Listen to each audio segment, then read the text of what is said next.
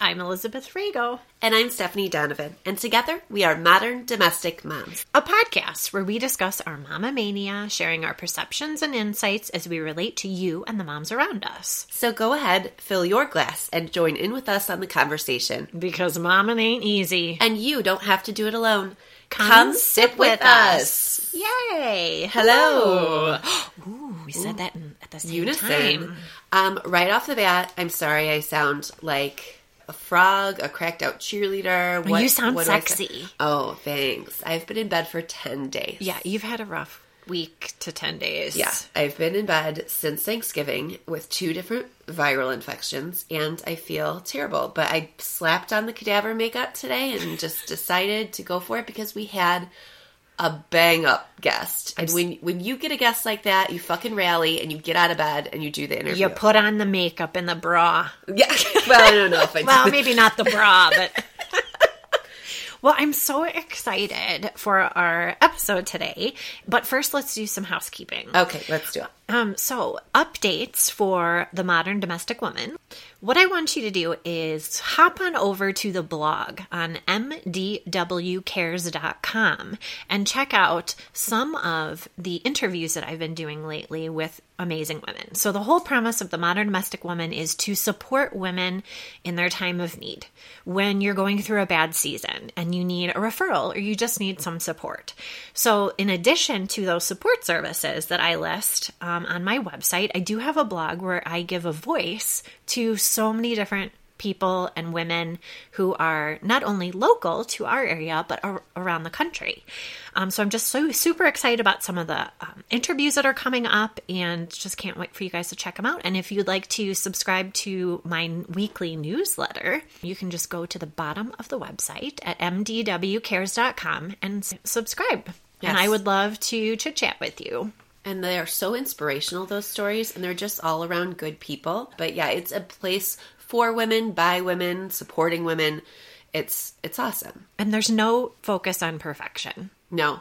Absolutely not. There's no judgment. Come tell your story. We're going to give you a platform, a positive platform to do that at, and I'm just very proud of it. So. Very good.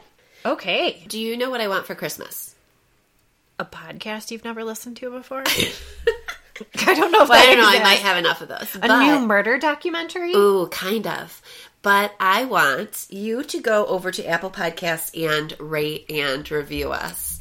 And I want you to follow us. Many of you who listen do already, but at MDM the Pod on Instagram. We have so much fun on Instagram.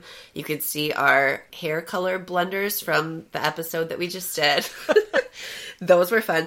But follow us there. And also, if you do, just rate and review us. Give us a positive review on Apple Podcasts. It will help us so much to be found by other people looking for podcasts. Well, and then I'll just show up at your door and give you a great big smoochie. Yeah, do that. Or not. A little creepy. Okay, shall we pass the pod love? Yes, absolutely.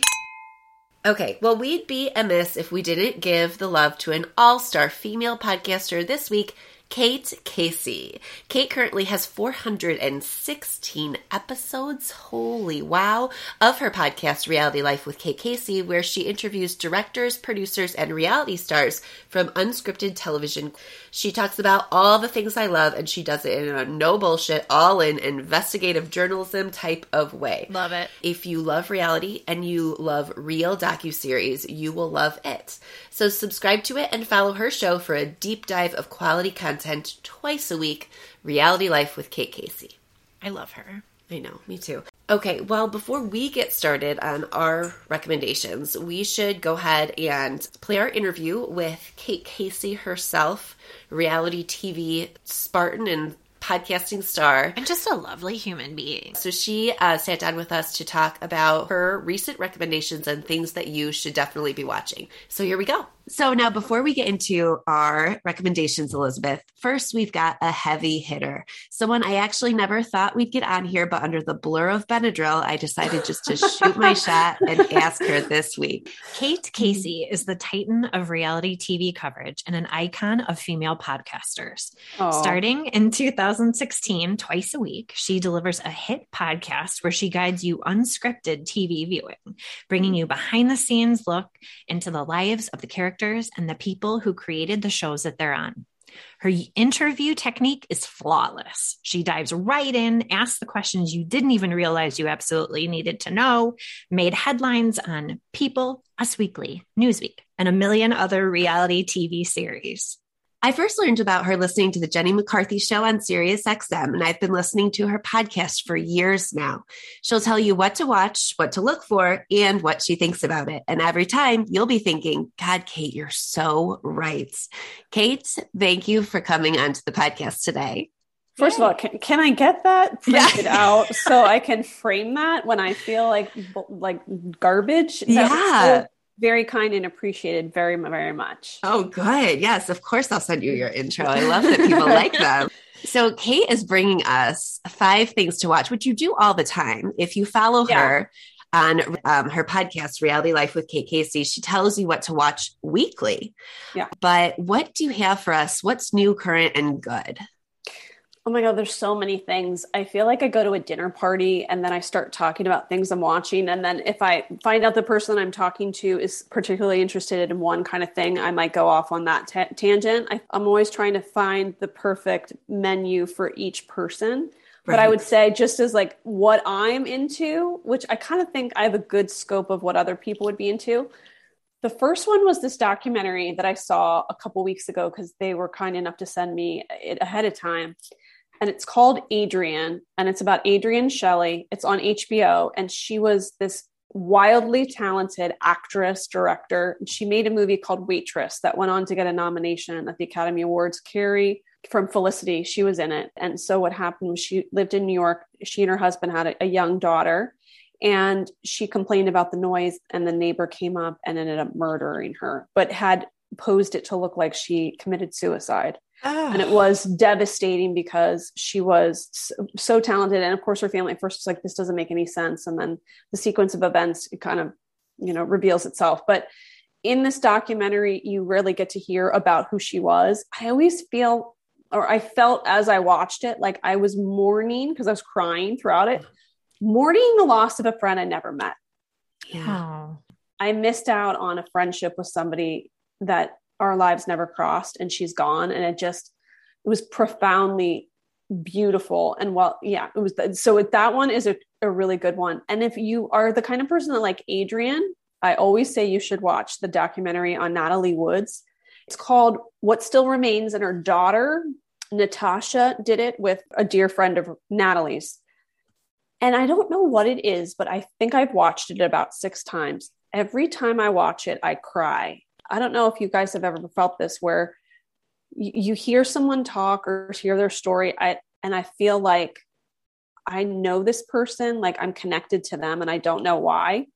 And she died when I was like 4. So it's not like I knew her in a past life or something. Like, I just feel like her story resonates with me so deep in my soul. And I remember interviewing Rosanna Arquette, and afterward we were chatting and I asked her if she had seen it. And I said, I think that Natalie Wood is my person. And she said, I feel like she's my person too. Like, but when you watch it, you're mourning the end of a life that could have been so much bigger. Like, I think she would have run a studio. I think that she was on the cusp of telling people her Me Too movement stories.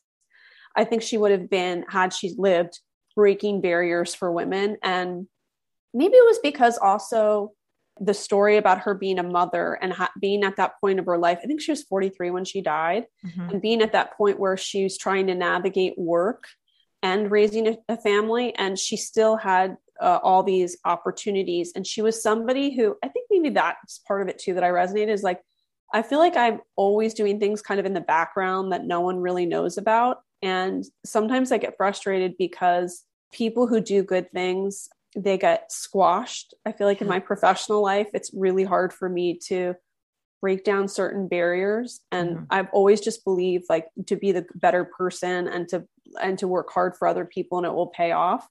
And I feel like she was like that and died without really getting the credit for it. So in this documentary, they kind of touch on that. Robert Redford says, I only got this job because of her. She was the one saying, you've got to hire Robert. Like, you've got Bob, you've got to hire him. You've got to hire him. So I like that part of her, and how she was a great mom, but also she had a really great relationship with her ex-husband, who was Natasha's father.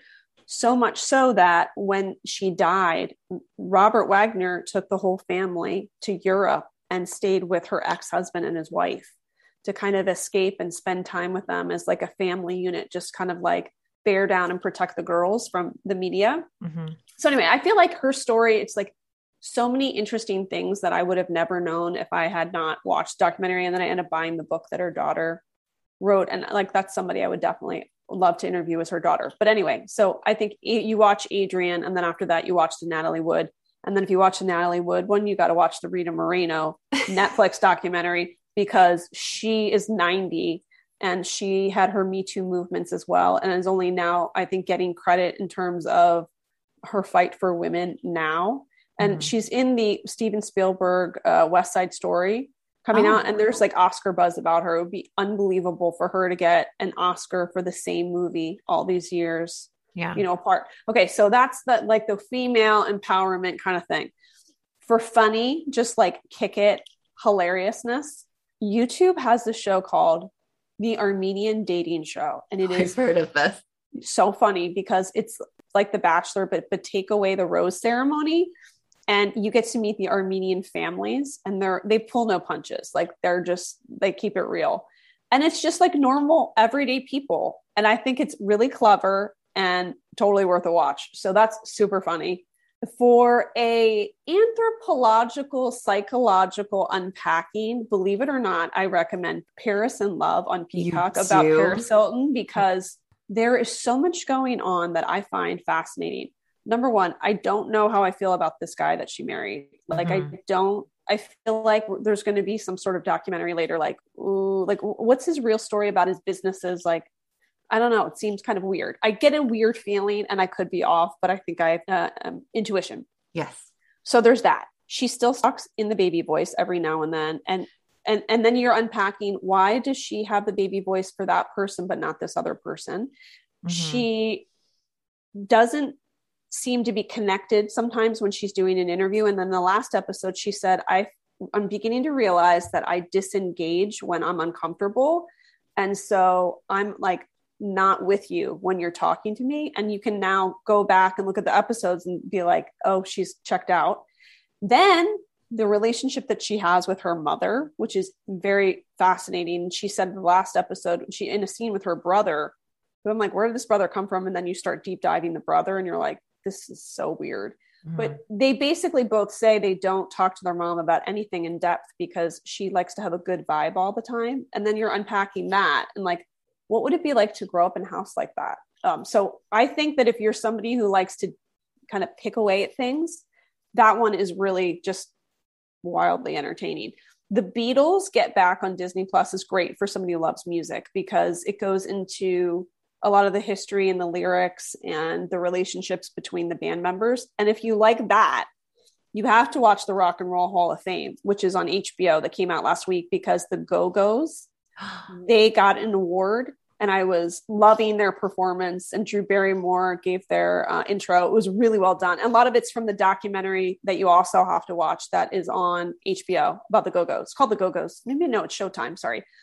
I interviewed Jane Weedland from the band. It was like, I couldn't even believe my luck. She's so cute. But also the story of Clarence Avant. He got an award at the Rock and Roll Hall of Fame. He's like a manager, and they call him the Black Godfather.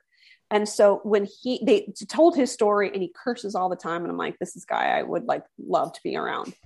And so he gets his award. Lionel Richie presents it, and he kind of like collects himself, and he starts crying, and he got a standing ovation. And I thought, okay, I want to see a documentary about that guy, only to find out there was a Netflix documentary about him called The Black Godfather. His daughter, Nicole, is married Ted Sarandis from Netflix, and they greenlit this documentary, and it's really good too, because he's so irreverent and has been the person that has made so many like hit makers, like Bill Withers. He was like an airline mechanic, and he found him, and he's like this incredible talent.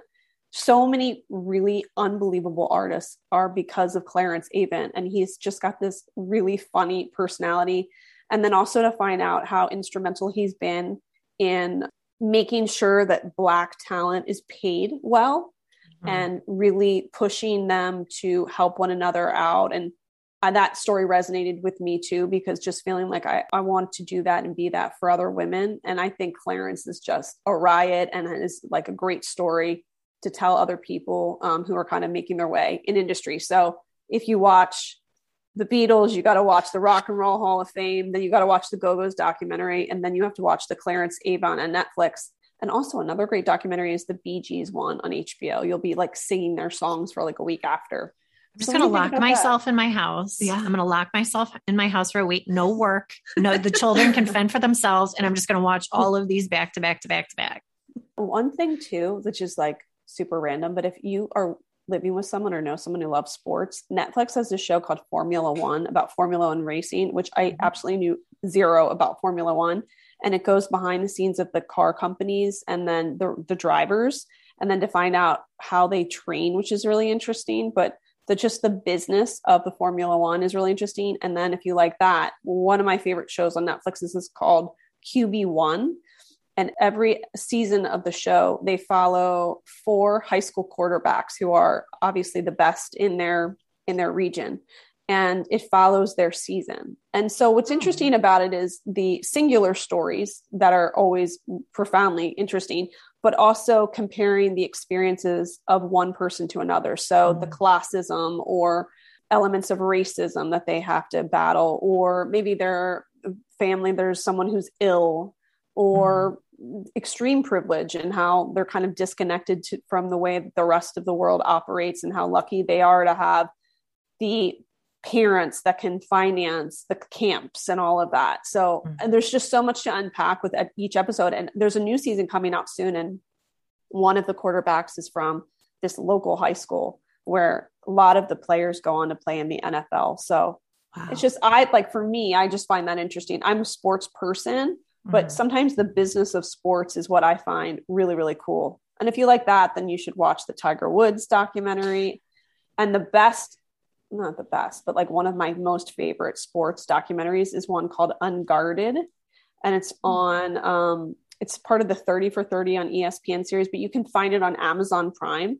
I saw it on a plane on a Sunday, became so obsessed with it. I tracked the guy down, the subject of it, on a Tuesday and interviewed him on a Wednesday. Oh my God. I found him on Monday, interviewed him Tuesday. Episode was out Wednesday. Oh, it was the story of Chris Herron. He was this total celebrity in Rhode Island because he was this unbelievable basketball player. And he went on to get a scholarship for Boston College, which was like a big deal. Like Rhode Island kid goes to Boston College. So in the second day of school, he walks into his room and his roommate's doing a line of cocaine. And that's where it all began to spiral out of control. So he was a junkie during college, but playing very well. So Boston College ends up kicking him off the team. And this coach from Fresno State took a chance and had him join the team. And by that time, he got his girlfriend pregnant and they ended up getting married and they're still together. They have 3 kids now, but he's like managing this addiction while covering it with his girlfriend, then wife, with his family. Anyway, he becomes a standout star despite the addiction for Fresno State. And he goes through how he was playing, like he would play games and people would go junkie, like crazy. So then he goes to the Utah Jazz for his first year, and all of the players there surrounded him and they were like emotionally and said, we are not going to let you, use drugs this year. So they would go as a team and have dinner together every night. Like they were great on like protecting him. But then he gets traded to Boston and that's where his dealer is. And so then he starts, and so he, like for one scene, he's telling you how he's at the Garden and the game's about to start in like 10 minutes and he's outside waiting for his dealer and he's freaking out. Like I have to, if I don't take something, I can't play. And then the dealer shows up, he takes something, he has this like crazy game. And then he ends up playing in Europe and then it spirals because he doesn't have people around him that are cognizant of his addiction issues. And so it almost feels like a movie thriller as you're watching the story. You're like, oh my God, like he's going to die. Yeah. And he ends up at this hospital and there's this angel of a woman who said, I knew your mom because his mom had passed. And she said, I'm not letting you die. I'm going to help you. And so from that day, he was sober and he's been sober like 25 years or something. And he runs rehabilitation programs with his wife. And what's unbelievable is he goes around the country and talks to high school kids. And when he does, it's like a real talk. He's like, you guys think I'm so cool. Let me just tell you, I was a loser. Like he is like for real. So when I interviewed him, I just thought, this is the most unbelievable story that has to be a movie. And actually, so then I text Jenny and Donnie. Yes. And I said, Donnie, do you know Chris Herron? And he was like, oh yeah. I mean, that story is crazy because he's from Boston. He's huge. Like, I was like, somebody has to make a movie about this. That's a crazy story. But anybody who loves sports, you're like, oh, do you know the Chris Herron story? And if they don't know it, I'm like, that's your weekend plans. Like hold your ball sack. Like this is going to blow your hair back. This is insane. But that's a great one too. I gave you way more than 5. Sorry. That's awesome. That's and it's fine. amazing. You know, I think you touched upon like an amazing point. And it's even if you don't like sports, it is that story that everybody is going through something that you could be, you know, a headliner, huge quarterback. I'm not a huge football person, but I appreciate the story behind the human being. Yeah. And the struggle and the success and the failure. And the actual, I'm going to do something about it now. So as he's working with kids and, you know, kind of pulling back that veil, it's just a beautiful story of humanity. The QB1, I remember I interviewed a quarterback and he had gone to a Catholic high school near Parkland. And it was like, he was a senior, shooting happened. And I had anticipated that I was going to ask this kid, like, how did that change the trajectory of your life to be, you know, in the same town where this catastrophic event happens? And he's like, yeah, it's kind of like not a big deal. And I was thinking, what? And then I'm thinking about, he had such privilege. I mean, his family just financed so much. And this is so emblematic of how parents sometimes keep children in a bubble. Absolutely. Like how, I can't imagine my kids. I mean, Kobe Bryant died and they're all from our town, all of the victims, pretty much all. And everybody in our town was in a fog for like a week. And our kids, even my daughter would draw pictures of him and the other girls that died. And I just was like, how could that happen in someone's town? And the child is just like, it was like not that big of a deal. I'm like, says so much about our world right now. It's like people are so desensitized to school shootings now. It's wild. Boy, this is a real upper conversation. This is a real pick-me-up. This is my problem. My husband's like, you suck people into your vortex. And it's like, I can't have like a WhatsApp conversation. I mean, I guess I could, but I feel like inevitably it's like school shootings, like depression, cheating. Stephanie's all about it. I like, this is fine. Yeah, no, I'll start talking like exorcisms and paranormal. I get into the docuseries, but then I go in that area more. But I did watch Adrian because you recommended it on your podcast. So good, right? So good, so sad, but I don't want people not to watch it because it's sad, because I'm somebody like that. Like I'm an empath. And if I hear I'm going to cry, I won't watch it.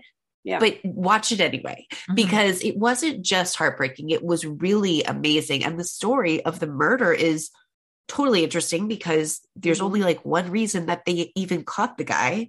Right. And it was just, she was so amazing. I mean, just a different mind. I'm not an empath. I think that would be really hard to be an empath. It is. My therapist gets lots of money from it because I'm an empath. So, you know, but no, you know what it is? You have to establish boundaries. I have to establish boundaries with what I watch on TV. So if I go too many like murder documentaries, I'm like, hold on one second. I have to take a break. Yeah. It's being an empath is about setting up boundaries. So if you don't have boundaries, it can get very overwhelming to just live life. Yeah. But I'm like you, Kate, like I don't watch, well, maybe you do, but I don't watch anything scripted. Next to nothing. Everything I watch is reality or documentary. Everything. Yeah. I just like real people. I'm not really intrigued by made up stories. See, now I am because I live in a pretend universe in my own head. That makes sense though. Yeah. I loved that recommendation. I loved Adrian, and we'll definitely list all of these for our listeners. I am intrigued by the Paris in Love because what was the first one that she did about her story at the school and getting taken in the middle of the night?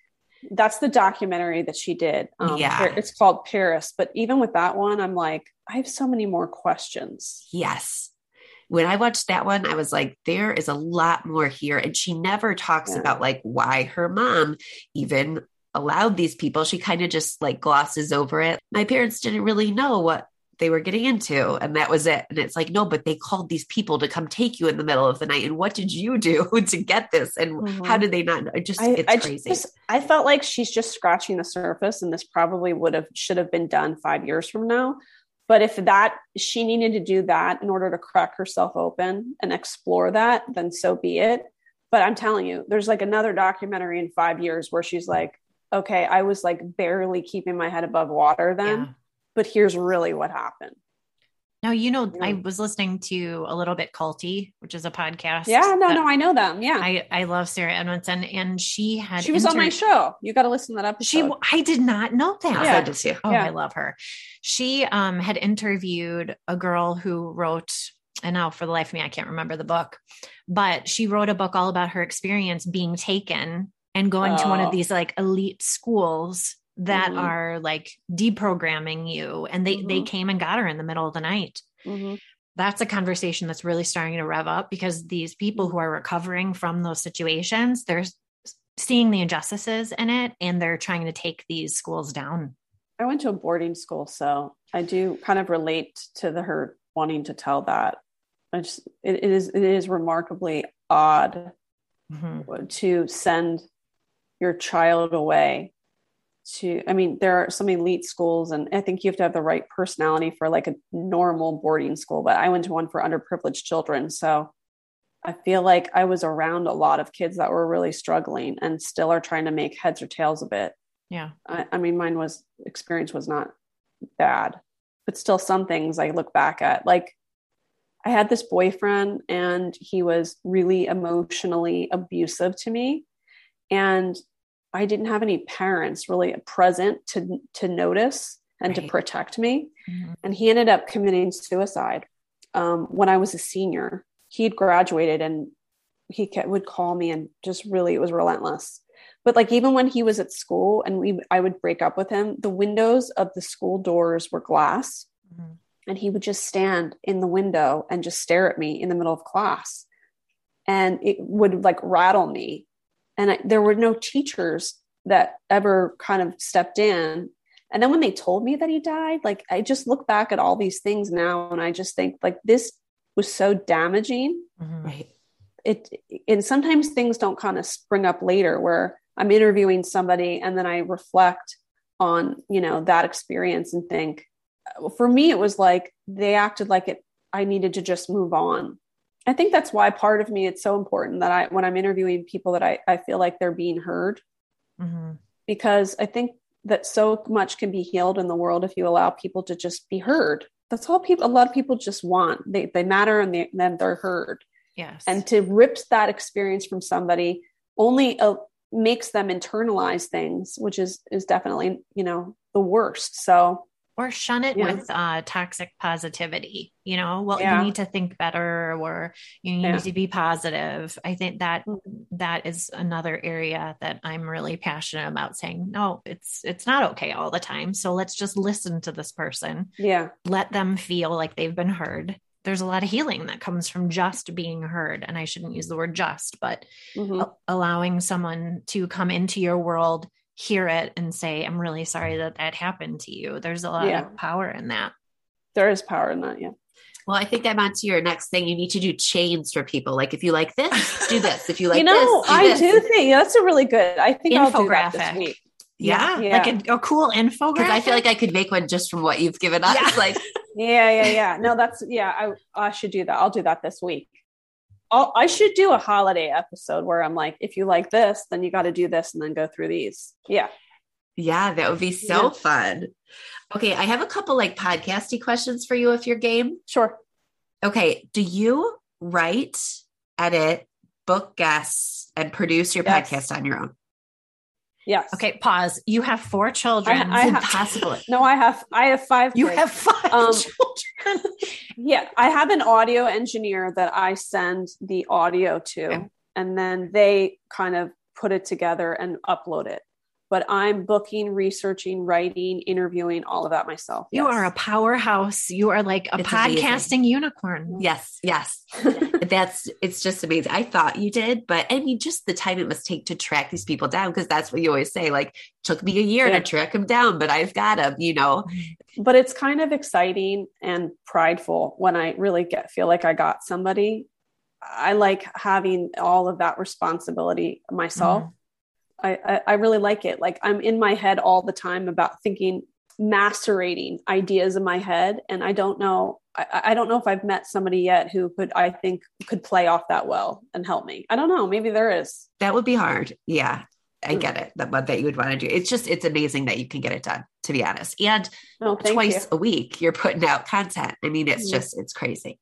Your style of interviewing, I wanted to go into this a little bit because after listening to you for a while, it's funny, but I don't want to listen to any other reality podcasters because I feel like you get to the point, like you're so straightforward and you get there fast and then you ask questions. And every single time I love how even if somebody is a little bit leery in the beginning of the interview, they always go, you know, that's a really good question. Like they always say that to you. Yeah. And so I know you have a PR background. Can you kind of explain where you think that interviewing style comes from? Oh, for sure. I think the work helped. I did crisis media litigation for law firms for so long, and I would go and meet with attorney and figure out what makes their practice interesting and then convincing a reporter to interview them. I made this one white collar crime attorney a superstar because he could talk about white collar crime in relation to the Martha Stewart trial.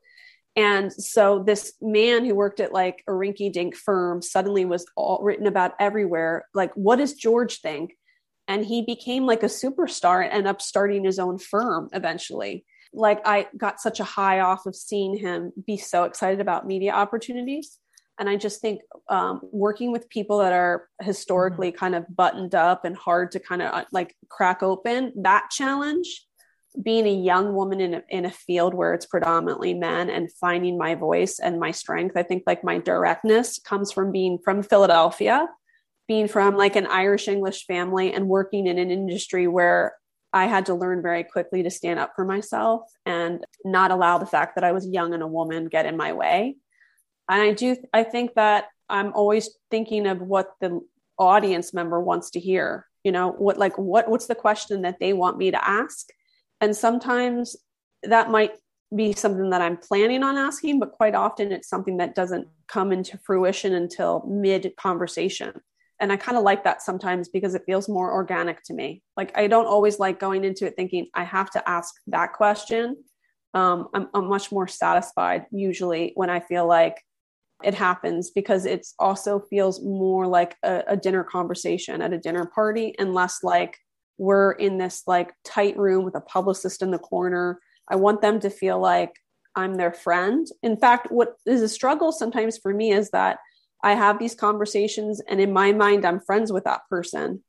Like, we've had this really deep connection and we're friends. Like, to me, we're friends now. And quite often it's not reciprocated. Yeah. Yeah. Or it gets picked up on like Us Weekly. That's what I always feel like. You must be like, ooh, I wonder if they're mad, because they always pick up stuff from your interviews and say like, on this podcast, they said. Do you ever feel like, ooh, I hope they're okay with that? Sometimes, like when I broke the A-Rod story with Madison, I immediately got panicked about my guest because she was my friend and I didn't want her to feel overwhelmed by the attention it was getting. And it was really, I couldn't even enjoy the press that came with that because I was too concerned about if she was upset by the reaction to it. So it's tricky. Yeah. I do have to point out that I love the fact that there are no throat clearing moments when you are doing interviews. It's always because I don't have time for like BS ever. Right. Like, time is my most valuable thing. And you got to like get to the point. And that's what I love, is that there's like no BS. Yeah. It's like, let's get in, let's do it. But I'm also vested in the conversation because it's not, Q&A type. Sometimes in my own life, like I just went to a 7th grade mom party on Friday night, and I learned so much about everyone. And this one mom said, it's hard for you to turn work off, isn't it? And I said, it really is. But she said, you really do care about people and you're curious. And that's why people feel, and that's a simple thing, but it's the truth, is that most people are selfish and they want to talk about themselves.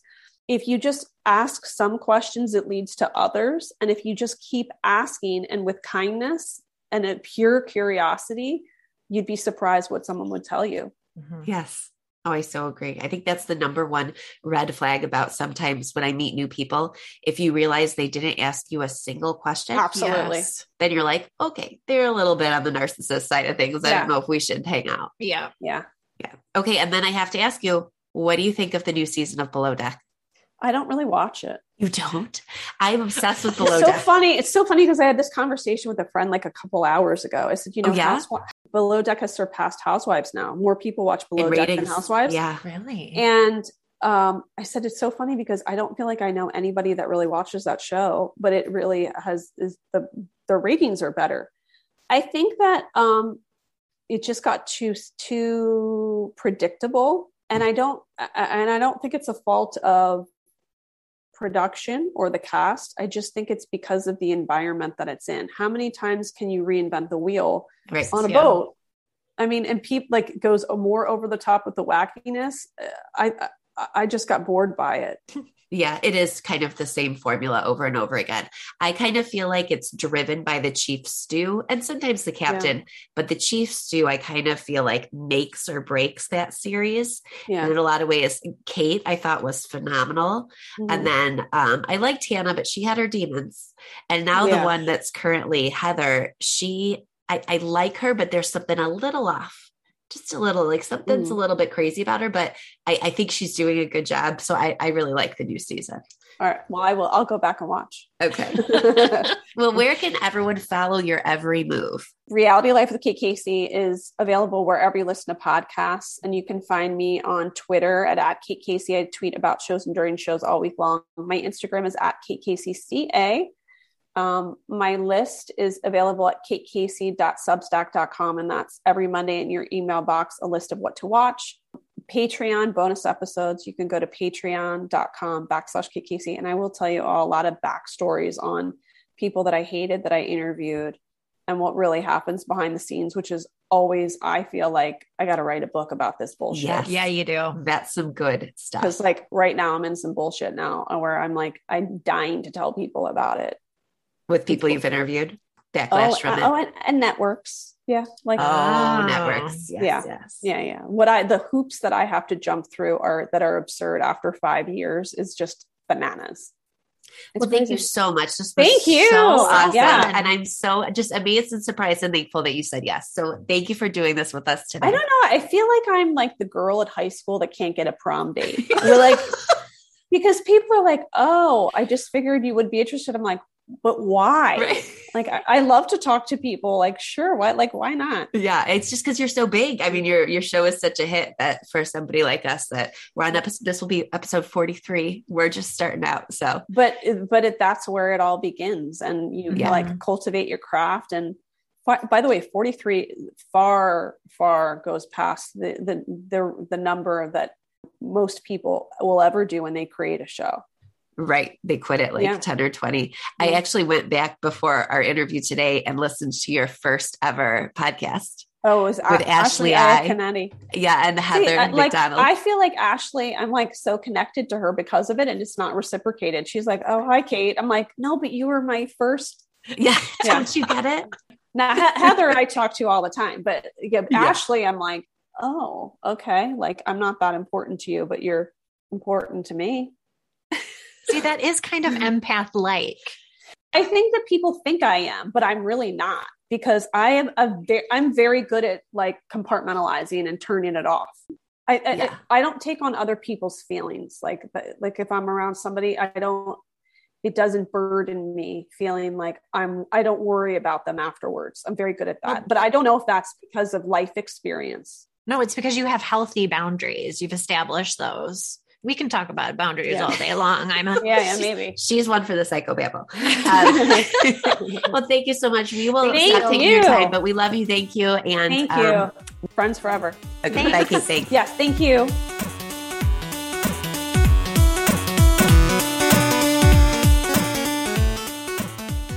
can you believe it's been like 20 episodes since we did a good old-fashioned review of the latest TV we've been watching? Which is insane. Yeah. 20 Well, I did episodes. have Michelle, my friend Michelle Lakowski, Yes. on, and she did sitcoms. But for us to just sit down and talk about what we're watching, it's been a minute. Well, and I've been watching a lot of things, so... Yeah, and I've been in bed for 10 days, and I've been watching a whole hell of a lot of things I wouldn't normally watch. But I've been, like, in and out. Do you know what I found? When you fall asleep to, like, a paranormal show. Oh, God. Okay, no, I've been watching Destination Fear, like, a lot, because here's what happens. I, like, overdose on, like, the cough medication and, like, all the stuff I've been taking. And then they're whispering because they're in a haunted location. And then I, like, doze off because they're whispering. And then something happens and they're like, ah! And then I wake up. So it's just been, like, in and out of haunted TV shows and me just, like, Mucinex dreaming. It's disturbing. But, yeah, so... Before we get into our recommendations, I just want to give like an open all category for you to dump in anything that you wanted to put. Maybe they didn't fit a category. Something you've been watching that's good, but it didn't fit a category. Do you have any of those? I totally do. I have one. I just finished the first season of School of Chocolate with Chocolatier. Have you seen this? I have. You have? I know. I'm going to impress you because I've been watching TV. Go ahead. Okay, Amaury, and then I think his name is pronounced Guichon. Amaury Guichon. He's this like amazing chocolatier. He's a French chocolatier. Yes, he's a very handsome French chocolatier. And basically what it is it's a handful of chefs who compete in a series of like these elaborate chocolate and pastry challenges for $100,000 at the end. And then there's a few other perks, but I won't spoil that. But here's what I loved about it. So unlike your other shows, so let's just say like a baking show, you're not disqualified Right. after every round. But here's what I love. It's more like the participants are in school, hence the name, School of Chocolate. And Chef Amaury is their teacher, and instead of like leaving them to their own devices or they're doing something like horribly, tragically wrong, he steps in and says, stop doing that. Let me show you something else. So there's so many opportunities for people to not embarrass themselves, but like have them come out with these amazing end results of their chocolate work. It was a different take and I liked it. I love it. Yeah, I knew you would like it. So I want to plug a couple of shows. One, so we talk about with Kate Casey on our interview with her, Adrian on HBO. It was such a powerful documentary about the life and murder of actor, writer, and director Adrian Shelley. She wrote the movie Waitress. It's now been on Broadway forever. Just such a beautiful artistic soul, and the story of what happened to her and her husband is telling the story. It's really, really impactful. So I really loved that. Real World Homecoming, Los Angeles. Yeah. So I watched the first episode. Here's the thing. So I'm very connected to Real World New York. Like, I was like, I was crying through the whole beginning scenes when they're back in the loft. I feel very differently about Los Angeles because I just didn't like the cast. Okay. Like, there are very few people on that cast, maybe like one, that I feel are like actually just like good people. And so they just start up the drama in episode 1. It wasn't good. So if you're wondering, Real World, yeah, they're doing another Homecoming, but I'm not a fan of the LA cast. And lastly, there's a show that's coming up, so I don't know if it's good yet, but it does have Bachelor star Wells Adams as the host, and it's a new pizza competition show. Really? That's the hook there. It's called Best in Dough, and it's coming to Hulu. That sounds fun. It does sound fun, so I don't know. Look out for that. All right, let's get into the nitty-gritty. We are very excited to welcome a new sponsor to the podcast, and it's one we specifically sought out because of the product and who created it. Now, when I go out, I do grab my purse, keys, and now on my keys, the newest essential addition to that routine, She's Birdie. As moms, we always want to feel safe and keep our loved ones safe, and now we can with added peace of mind. Birdie is a personal safety alarm that is easy to carry and it's simple to use.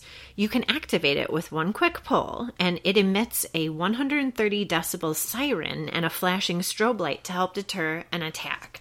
Unlike pepper spray, there's no danger to you or anyone using it.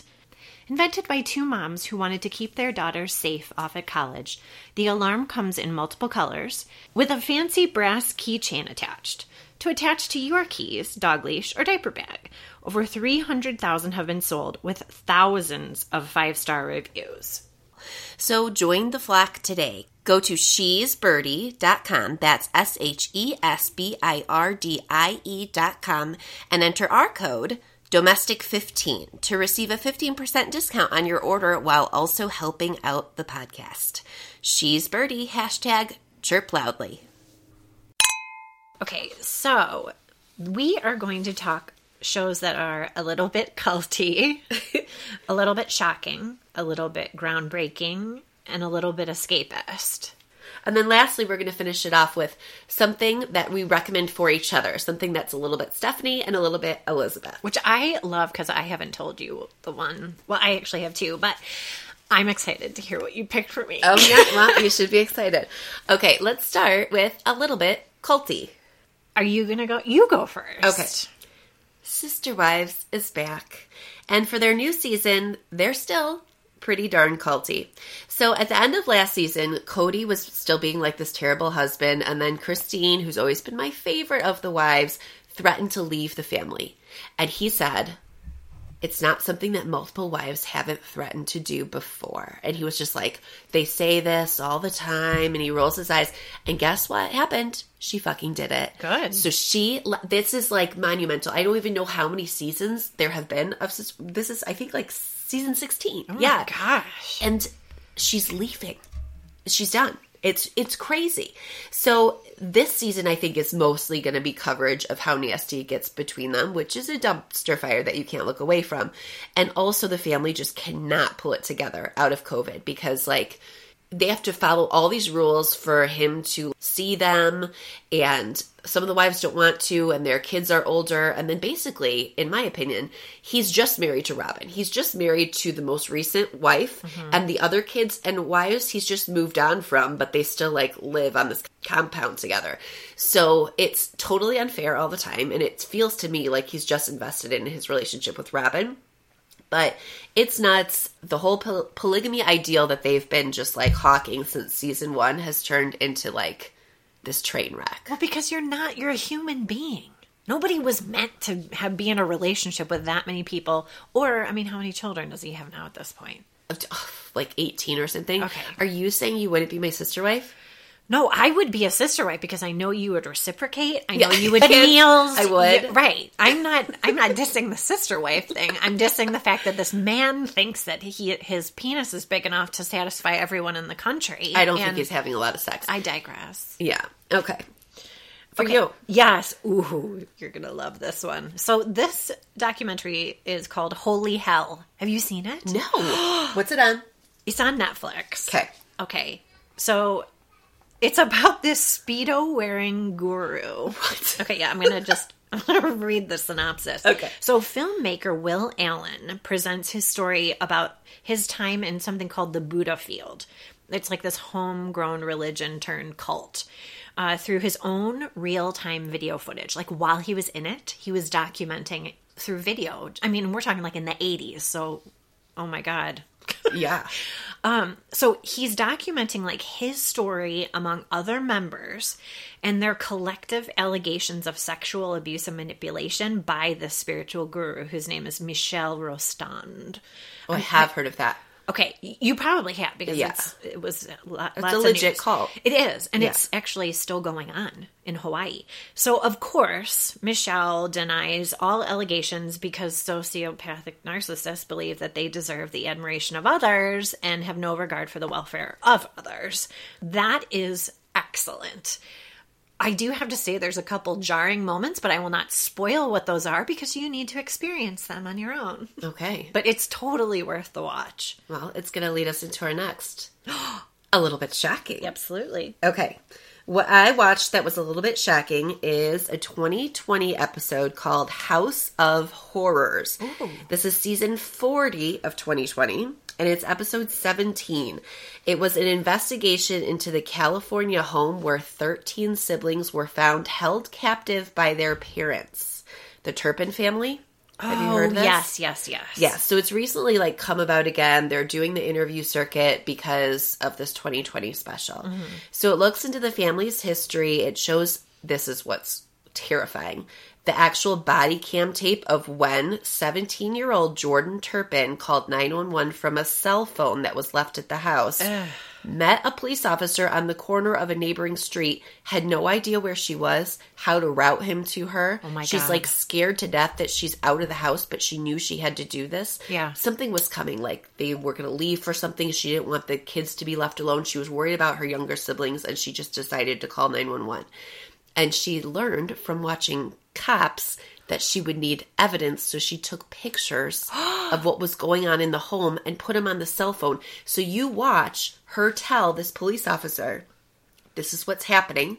And he goes, okay, do you have something to like corroborate this story? Or, Yeah. and she's like, yes, I knew you would need that. And she goes to the pictures and you can just see his demeanor. He was like off duty. I think the story was he had just done like this big thing somewhere and he was like coming home and he got the call and he's like, I'll handle it. It's a runaway or whatever. Yeah. And then this breaks. Good girl. Yeah, it is amazing. It's amazing, but it's also terrifying. They were rescued in 2018. The kids were ages 2 to 29 when they were found. I remember this story. Oh, it's crazy. Yeah, it is crazy. A little bit shocking. Very shocking.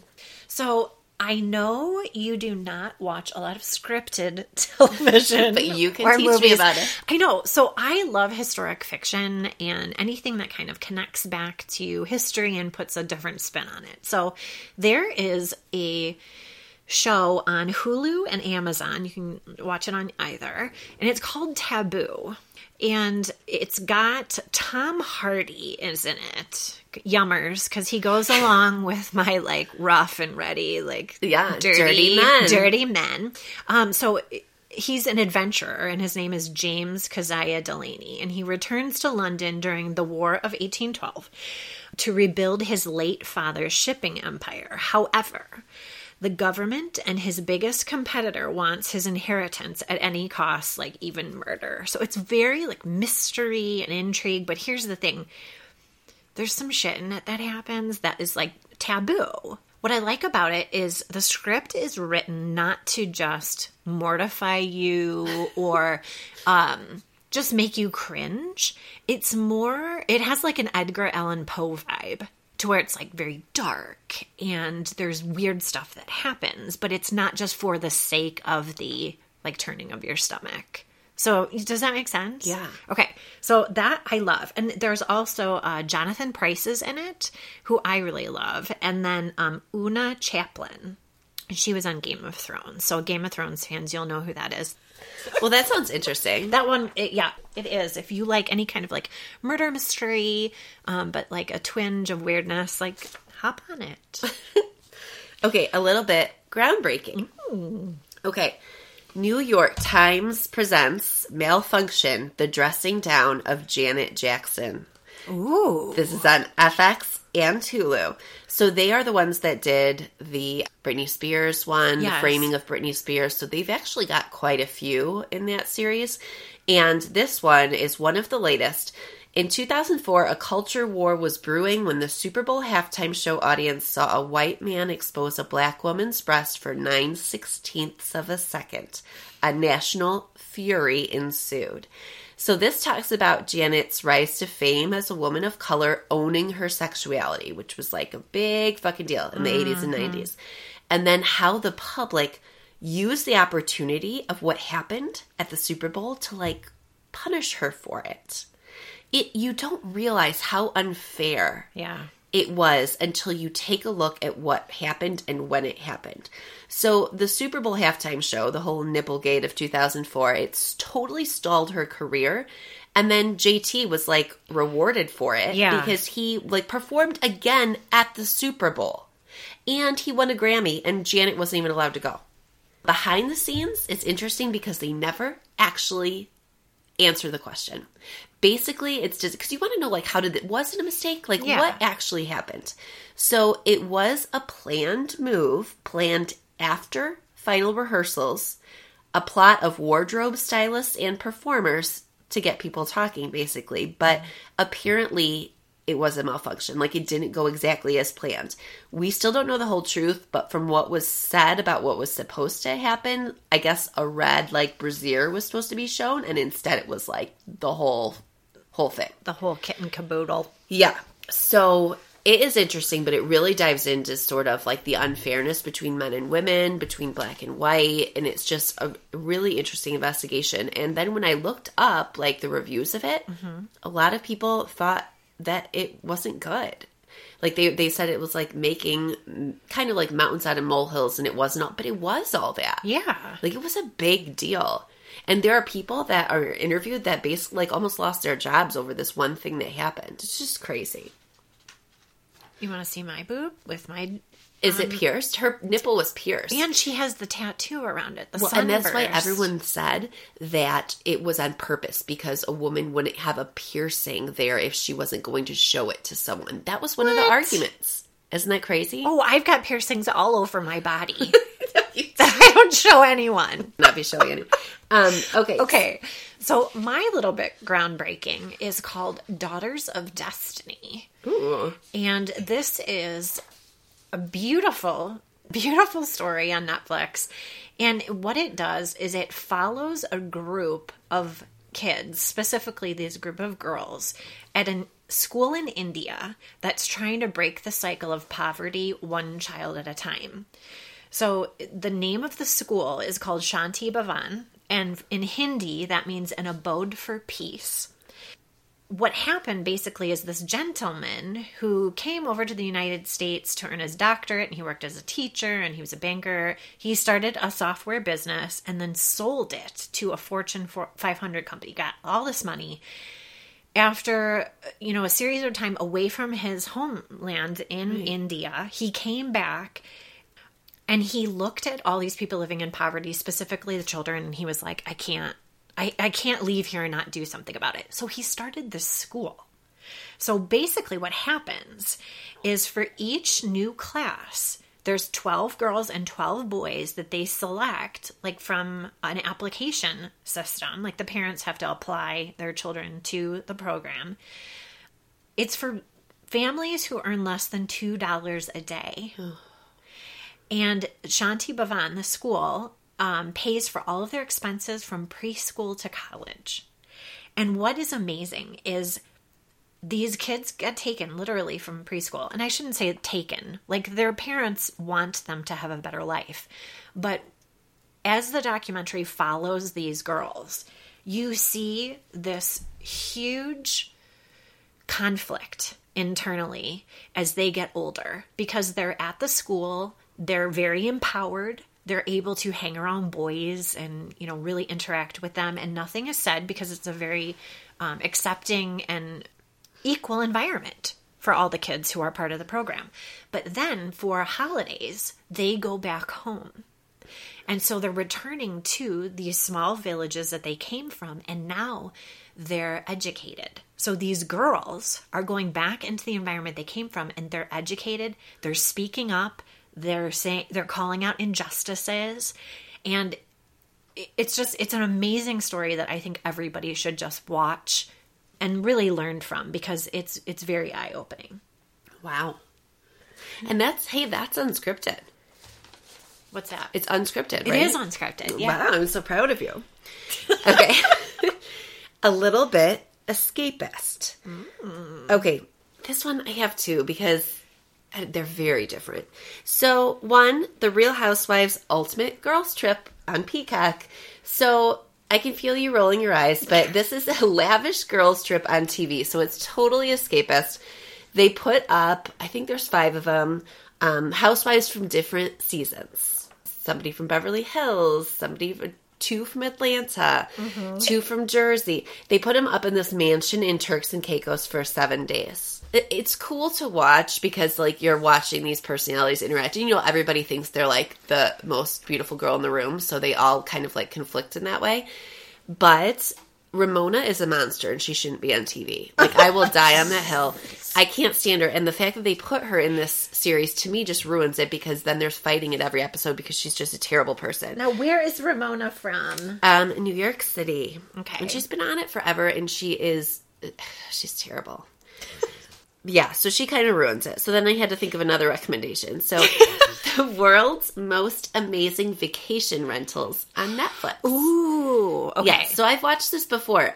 There's, I think, 2 seasons now, but with an eye for every budget, 3 travelers visit vacation rentals around the globe and share their expert tips and tricks in this reality series. Yes, there's 2 seasons, so I started watching season 2. There is a house in the desert, and it's called like the Invisible House because it's built with like glass, so it just reflects the desert itself. Ooh. And it's just this long, and you can stay there, and you just open up the end, and like there's desert, and the whole thing has a pool, like a Olympic length running the whole. These places are nutty, and it's like they're always like film producers and people that are like, I just wanted to build a house in the middle of nowhere. Yeah. But it is pretty cool. Yeah, it's cool to see those things. All right, what's your escapist? For my escapist, I am rewatching the first season of The Witcher. Ooh, we've talked about this. Yeah, so Henry Cavill, yummy gentleman. Season 2 is coming out on December 17th of this, it's been like long awaited because, first of all, side conversation, I hate it when they put out a series and then they're like, in 2 years, you will see the next season. You're dead to me by then. Yeah. I don't even know who you are. Anyway, so season 2 is coming out. So the premise of this season, it's completely a fantasy. So fantasy based on like these fantasy books. So this character, Henry Cavill, his name is Geralt. He's a mutated monster hunter for hire, and he journeys toward his destiny in this like huge turbulent world that's fighting, and he wants to prove that he's more than just this like killer and beast. He wants to show like his humanity. And it's really this cool series of like monsters and fairies and fate, and it's everything imaginary. And Henry Cavill's just kind of like sexy. Yeah. So I should just watch it for that. And if you need a list of all the things that all the sexy, dirty men you should watch, maybe I'll put together a list. You should. You should do it like what we talked about with Kate. Yeah. If you like this, you'll like this. Okay. I'm working on it. I'm working on the infographic. Yeah. Can't wait to see mine. If you like boy bands, you'll like. Yeah, exactly.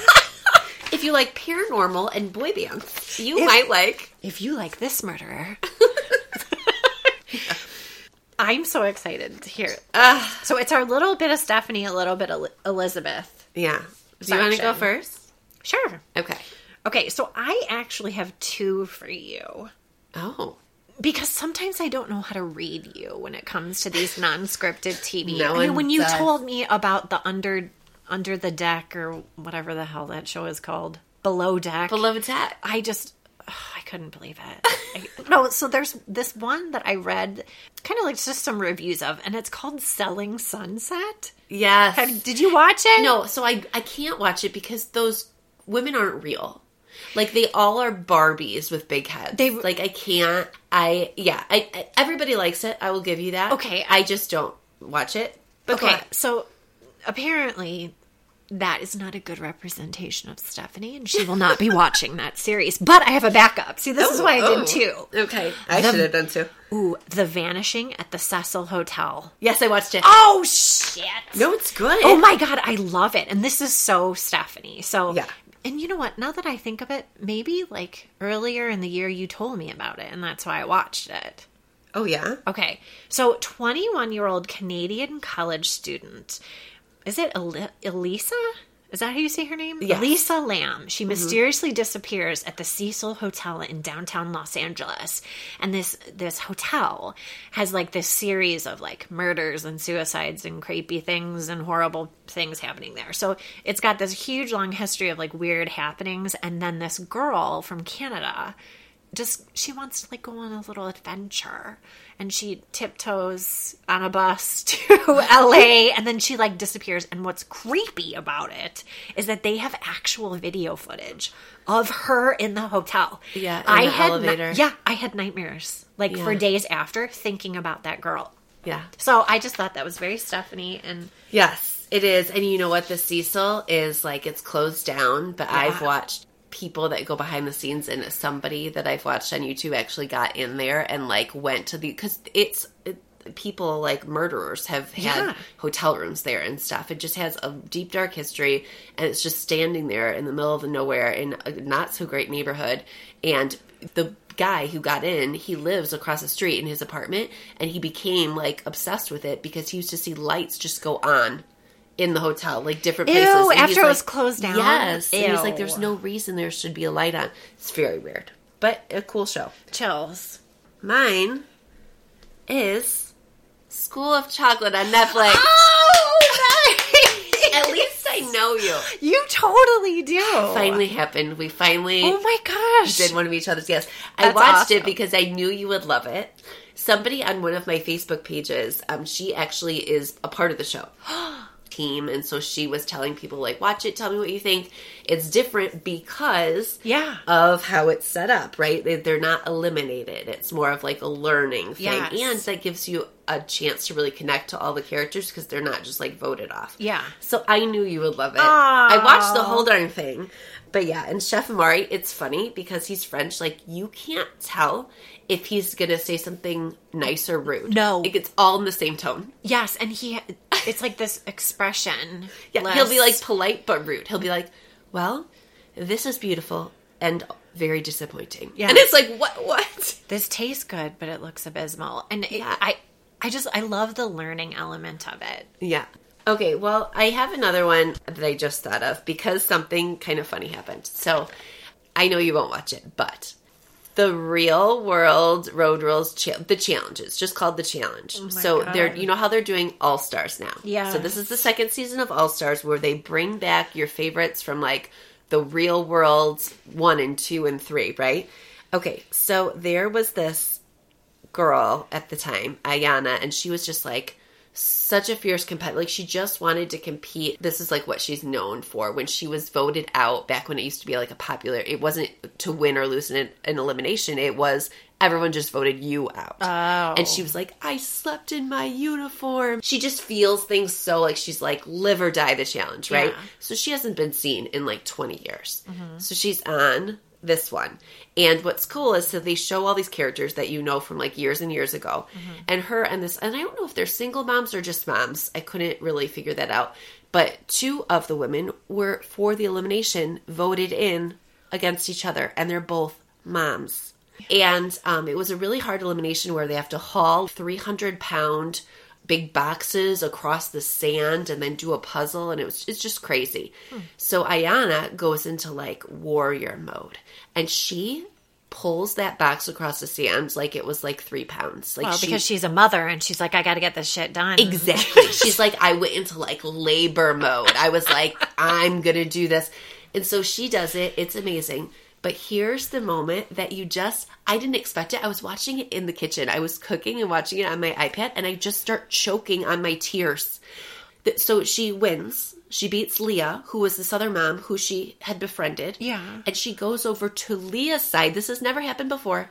And says, oh no, girl. She goes, you are going to feel your power today. You are going to finish this competition. And she helps her haul her box across the sand and finish the competition.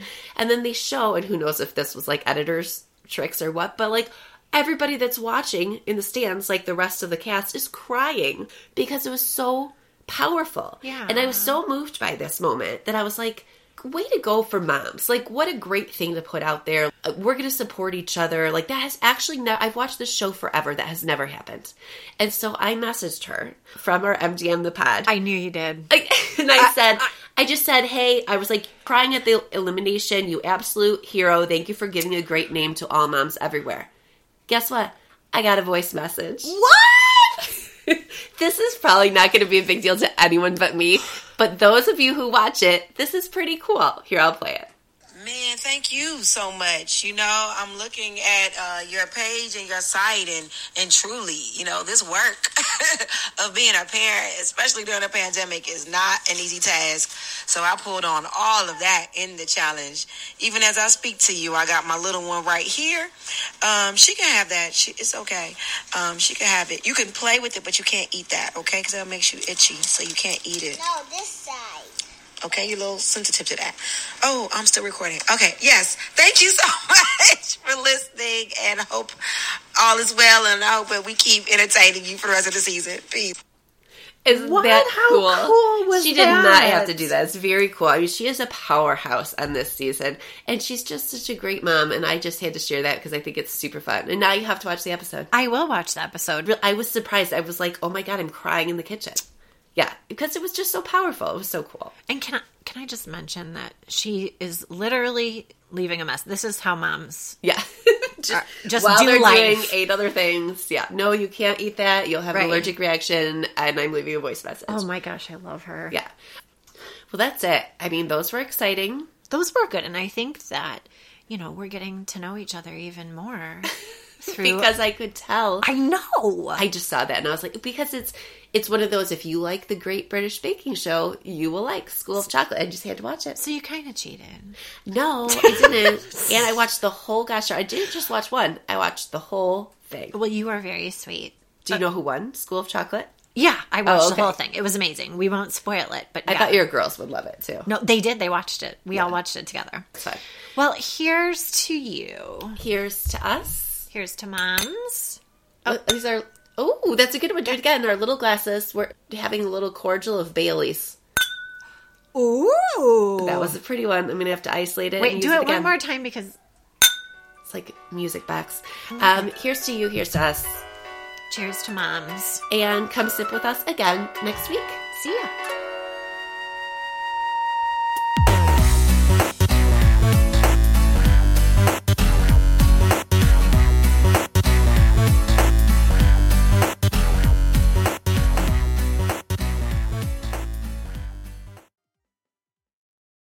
I kid you not, I was in that fucking yoga class and I farted. I would totally fart in yoga. I know I would. Because I opened something up and I'm like, Yes. what the hell is that? Or if you've ever been adjusted by the chiropractor. Yeah, and then it opens up the floodgates of gases. Oh my God. Okay. Here we go.